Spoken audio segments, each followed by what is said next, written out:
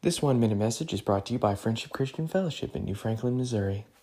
Pass from the physical life into the life with Jesus Christ, a death, physical death. The Lord's Word says, is appointed unto a person once to die, and then the judgment, will they stand before God. Those who die in Christ, in His Word says, are asleep in Christ. That means to rest in Christ. At His coming to get us who are alive, if I'm alive at that time, I will be taken with them. They will come with Him, receive a new body, and then I'll join them in air.